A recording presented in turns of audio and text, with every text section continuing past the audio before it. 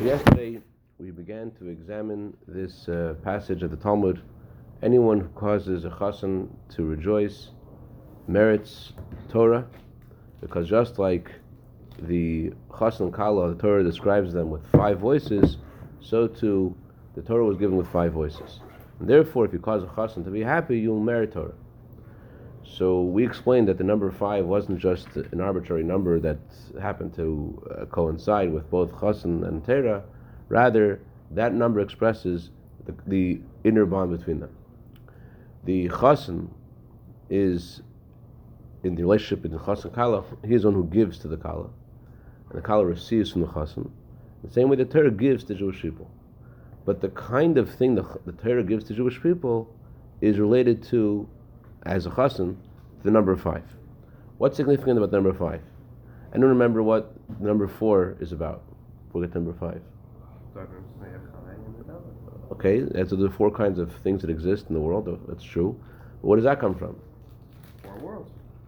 4 worlds, okay. Each of the 4 worlds also has those 4 kinds of things. Okay, where does that come from? 4 mothers. Nope. You're pressing the security code on the door too many times.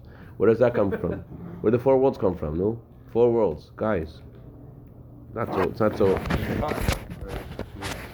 You should know this. The 4 worlds come from the 4 letters of God's name. Yud Kei Vav Kei.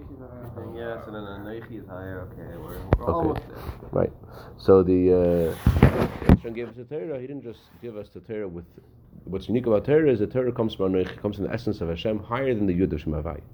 So, just like when you speak, you reveal to someone what's going on inside of you, what your thoughts are, what your feelings are, which are previously hidden, and your speech has a lot to do with the content of what you're saying. Your voice reflects the content of what you're saying. You're saying an idea, you're saying a commandment. You could tell by the tone of voice. In a similar way, the Torah is the source for all these divine flows in creation, the 4 kinds of divine flow, Yud Kei Vav Kei. And the Torah has a 5th element, which we'll learn about, which is related to Anochi. And these 5 elements in Torah are reflected in the fact that Torah was given with 5 voices. The 5 voices means 5 kinds of divine flow. So to understand exactly what that's about, we got into discussion about, we don't know, the Rebbe says, we don't know how spirituality works. We can learn from the physical creation of spirituality what the spiritual energy, what the various distinct spiritual energies are. So far we discussed was the difference between inanimate or inert matter versus vegetation. Anyone remember why the word inanimate isn't really an adequate word? It really has animation. It really has animation. The Rizal says everything has an neshama. So the tzameach has energy which is discernible. You could see that the thing is growing. And animals and humans, they're different than the inert matter. However, we concluded yesterday by saying that if we were to divide the categories in body and soul, then inert matter and vegetation would be in one category, and the animals and humans would be in a second category. Although, if you look specifically, you would say that inert matter is very different than vegetation too, but body and soul, you could group the first 2 in the category of body and the last 2 in the category of soul. And we brought a halachic example for this, like we concluded yesterday. Remember the halachic example? Halachic example, how we see that animals are different than vegetation. Alex? At first, we weren't allowed to eat the animals. That's right. Very good. Excellent. At first, we're not allowed to eat animals before the flood. Very good. Very good. What is, you're not allowed to eat animals for $500? Bing. Excellent. All right. Okay, so now let's try to figure out exactly the differences between these first 2 categories, the second 2 categories. Why are we calling them one body and one soul? Why are they so distinct from each other? So we are on the bottom of page 3. That question, Why let it say Anechi? It's a good question. I think the Zohar alludes to the answer to that question. The Zohar says Anochi means God Himself, who is not alluded to by any letter or any tip of a letter or any crown of a letter. Usually, the various letters of God's name, various words of Torah, they contain godly energies in them, and that's why they're holy. But the godly energy in Hanechi is something which is it's reflected by that word, but it's not something that word represents God's essence, doesn't contain it. It's actually not a holy word. It's an Egyptian word. It's specifically not a holy tongue, then the holy tongue, which actually is not relevant to our class right now, but the reason why Hashem gave the Torah specifically and he expressed his essence with that word is because the way to connect the way what the Torah's objective is to elevate the most mundane parts of our life. It says the reason why the Lashon Kodesh, why Hebrew is called a holy tongue, is because there's no word in Hebrew to describe things which are not modest. Versus the tongue that Hashem gave us, His essence, that's the Egyptian tongue, the lowest of all the languages. Because where do you see the Torah has really reached you, and the way the Torah wants to reach you is if it elevates even the most mundane, the most lowest, the most physical parts of your life. If they are also imbued with holiness, that's the message. That's what Torah is about. Hashem gave us His essence, and He wants us to. And how do we connect Hashem's essence? Specifically by b'chol derchecha de'eu, fulfilling the words of the Torah in all your ways, your personal ways. You know Hashem. Okay, so it's similar to, by the way, Chassidus gives an analogy of the laws of the tzitzis versus the laws of a talus. That the talus has less holiness than the tzitzis because the talus is it's a transcendent light. Therefore, it's not contained by the talus. Versus the tzitzis have kedusha because the tzitzis have more of a smaller kind of light that's contained by them. They're a vessel for it. Unlike the word anechi, it's not something which is a vessel for the kedusha in it. It just reflects that kedusha. Okay, now let's get back to our subject over here. Bottom of page 3. What's the difference between the first two categories? Why are we calling them body? And the second two categories, why are we calling them soul? The difference between them is as follows. By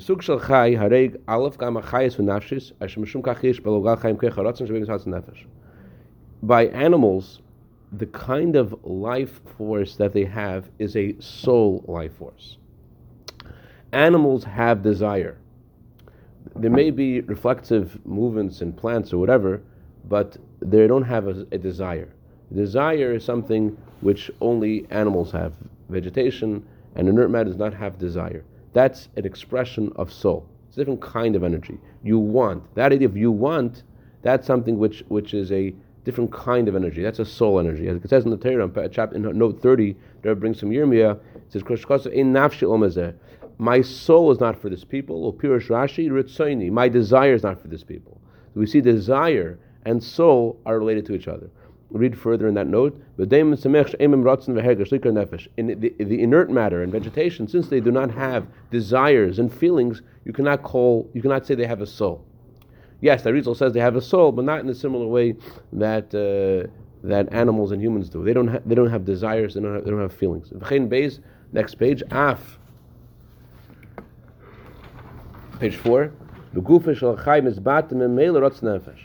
Another difference between animals and vegetation is in the body of an animal there is a automatic movement in the animal when the soul wants to do something. The body of the animal is one with the soul of the animal. To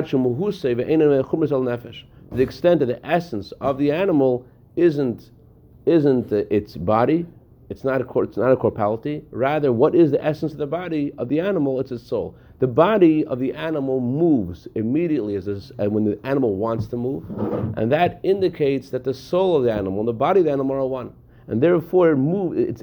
You can notice it by the fact that it moves immediately when the animal wants to move, but that just indicates that the body of the animal and the soul are one. It's not like the animal is being pushed by its soul and it's something separate from the body of the animal. Rather, because it's one with the animal, as soon as the soul wants something, it moves.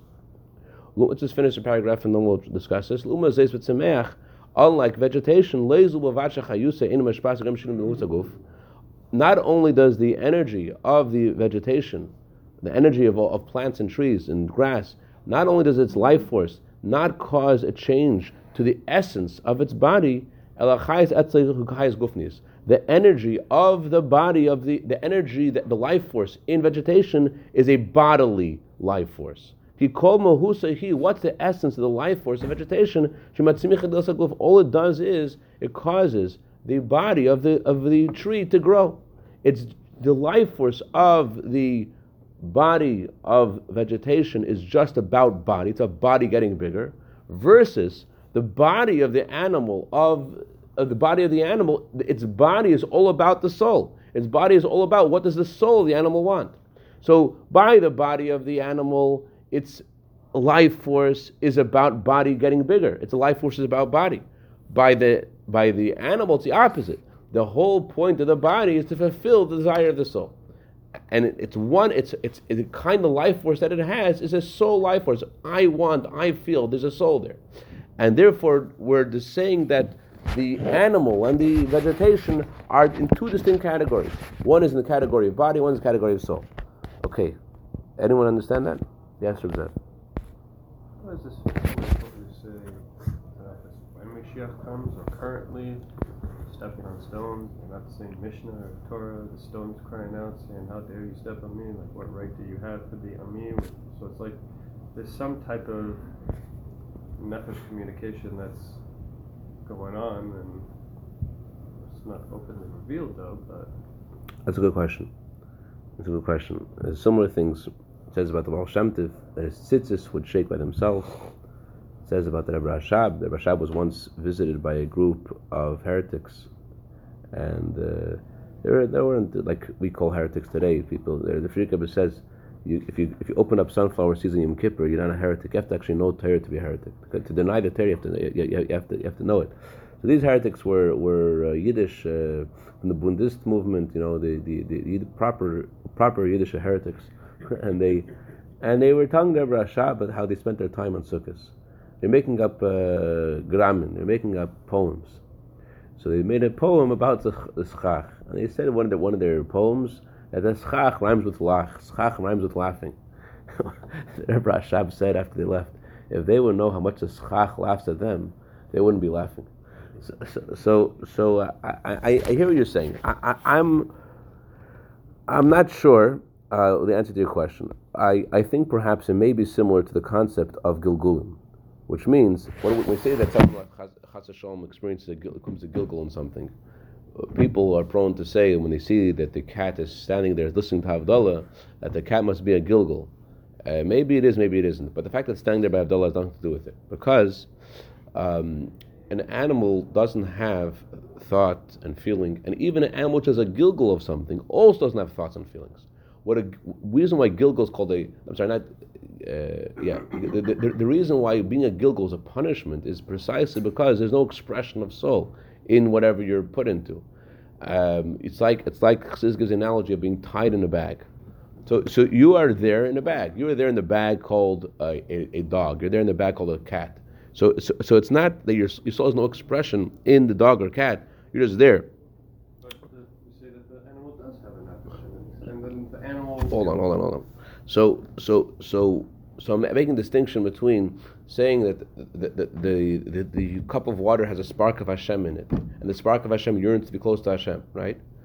I'm contrasting that with saying that what we're saying over here, that it has no feelings, has no thoughts, right?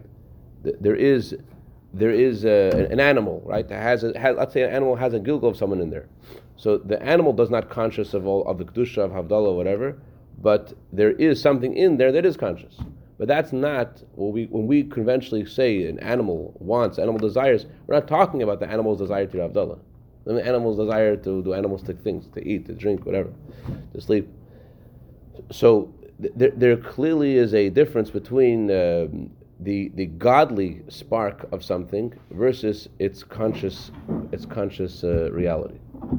So there is a part of the stone which is the godly holy part of the stone which is upset when someone steps on it, then doesn't say words of Torah. Then there is the stuff of the stone which is I hear what I'm saying. It's a fine line. I'm grappling with words over here, but you hear what I'm trying to say. There is a godly element there. The godly element which has nothing to do with the substance of it. Nothing to do with, there is the conscious substance of something, and there is its godly. Yes. We can't bring the spark that's creating something from nothing into this competition. That's a whole nother Right. level of divinity. Right. That's where I'm going. Right. That's the very. I mean, the emes is. Okay, you derailed us successfully. Thank you very much. It's good. It's good. It was a very good one, actually. It was a very good point.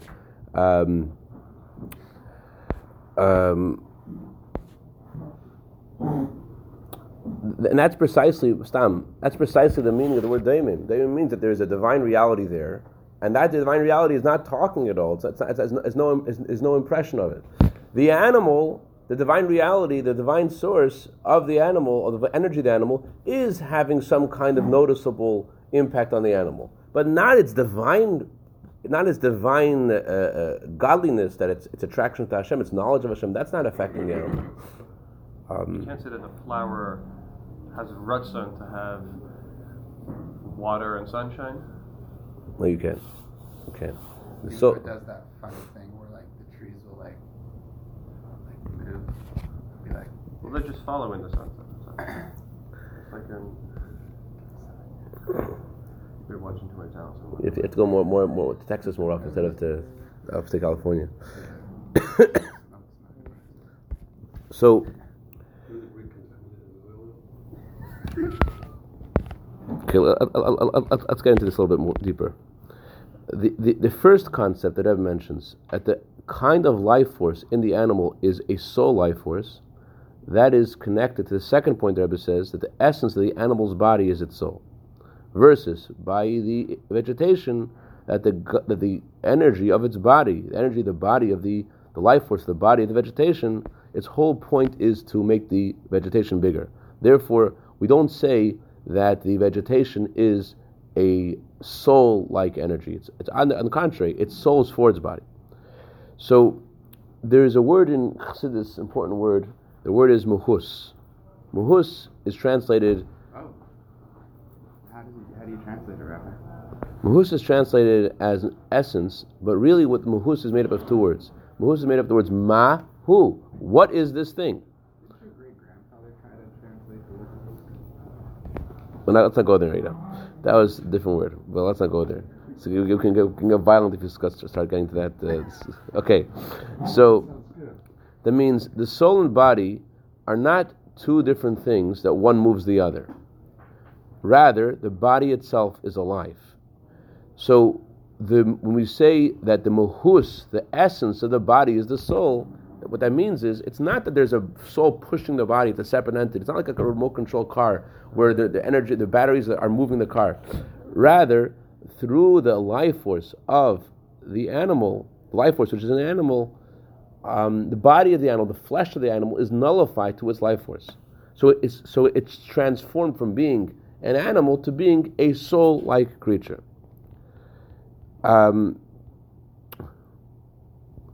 That's the reason why the body of the animal, why any person, you don't feel your body so much. Rather, the Gemara says if you carry someone outside on Shabbos, you carry a person who's alive on Shabbos, it's different to carrying someone who's dead on Shabbos. What's the difference? If you carry someone who's alive, the Gemara brings an opinion, a way of looking at it, that you're not liable. Why? Because someone who's alive carries themselves. What does that mean? That means that just like you don't feel your body is not when someone's sick, they don't notice their body parts. They don't notice this limb, that limb. On the contrary, the fact you feel your body, that means you're sick, because that shows there's this lack of a union between body and soul.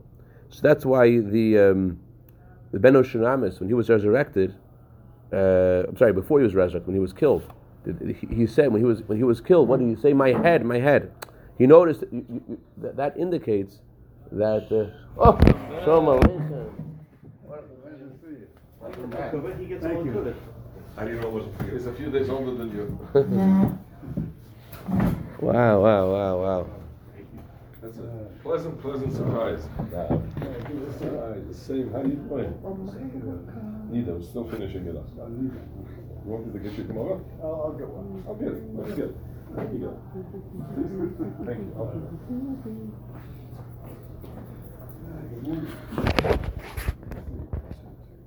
No, you thought I derailed the class.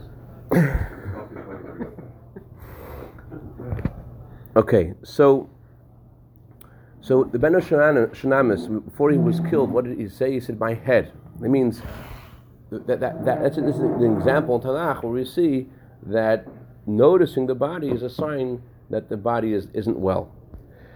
But the healthy state of the body is a chai noises atzmai, that the soul lifts itself up, that you don't notice any particular limb of your body when you're healthy. And this is also the reason why when people look at people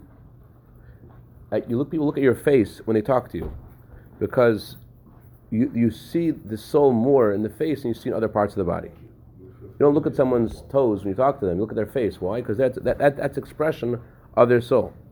So since the essence of the body is its soul by an animal, therefore its soul doesn't need to command the body and to wait for the body to agree to fulfill its requests. Rather, the body of the animal moves the moment the animal wants to do something.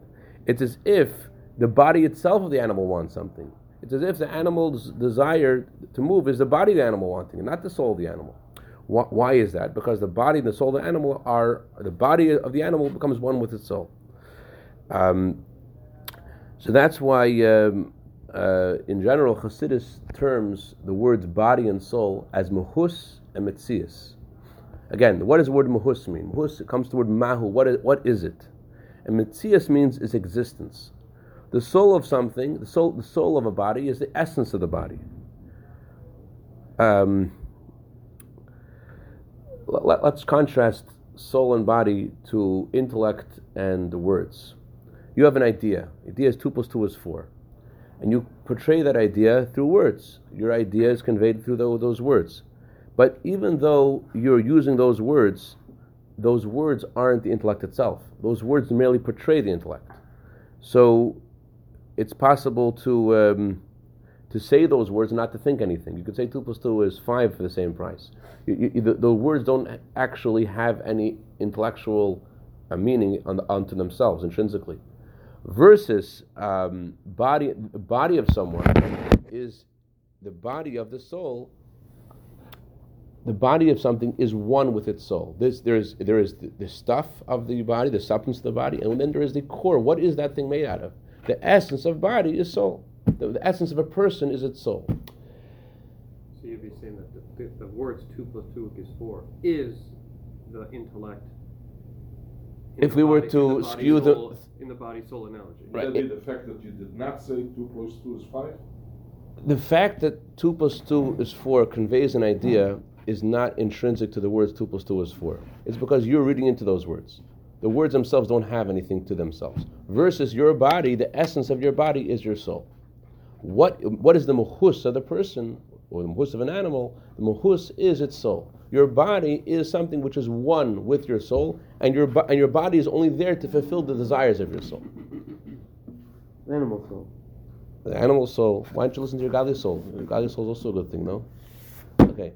So that's why, in general, we're making these 2 distinct categories between vegetation and inert matter, and animals and human. We're saying that vegetation and inert matter, they're in the category of body, versus animals and human in the category of nefesh, category of soul. This will help us understand the 5 voices of the why the Torah was given in 5 voices, connecting to the 4 letters of Hashem's name and the level beyond them. We'll stop here.